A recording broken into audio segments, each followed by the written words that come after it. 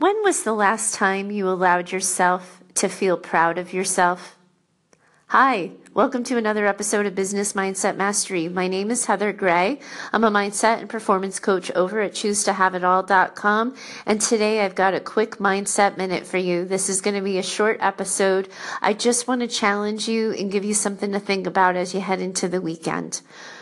When we talk about mindset, so much of what often comes up in the common vernacular, in the news feeds, and in the personal development books is, things like morning mantras and taking time to be grateful and looking for the helpers. That's my favorite one. I'm always telling people to look for the helpers.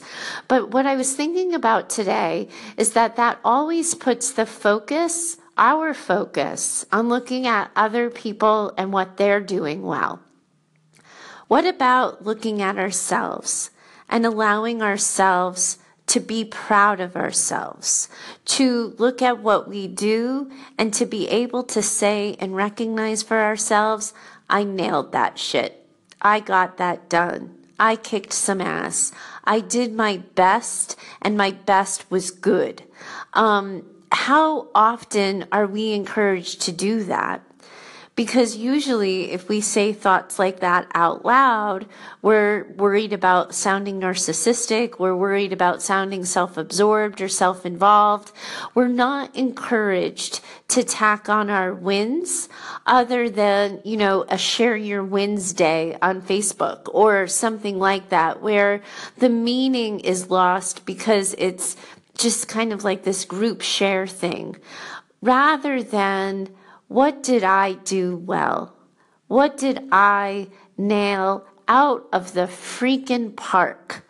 Because there are so many times when we miss the mark and we're told to hold ourselves accountable, when we phone it in, when we don't get it done, when we sort of don't try our best. And we're always told to be honest with ourselves, that we have to own it in order to have a fresh start.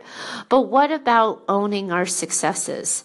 So often people stop themselves from taking action because they're afraid. They don't know what's going to happen on the other side. And I have a theory that if we gave ourselves permission to tack on the number of times we nailed it, the number of times we had If you'd like my 2 cents on your current mindset struggle, I want to invite you to reach out to me at heather@ChooseToHaveItAll.com.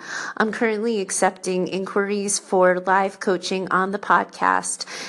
When I think about the show I've always wanted to run, it's the show where we don't just talk in generalities and specifics and theories and concepts, but we dig deep and dive in and do live coaching so everyone can benefit and learn in real time.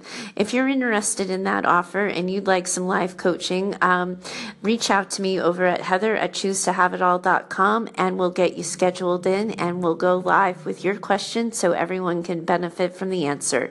Thanks so much. Thanks for tuning in this weekend, and I hope you have a great day.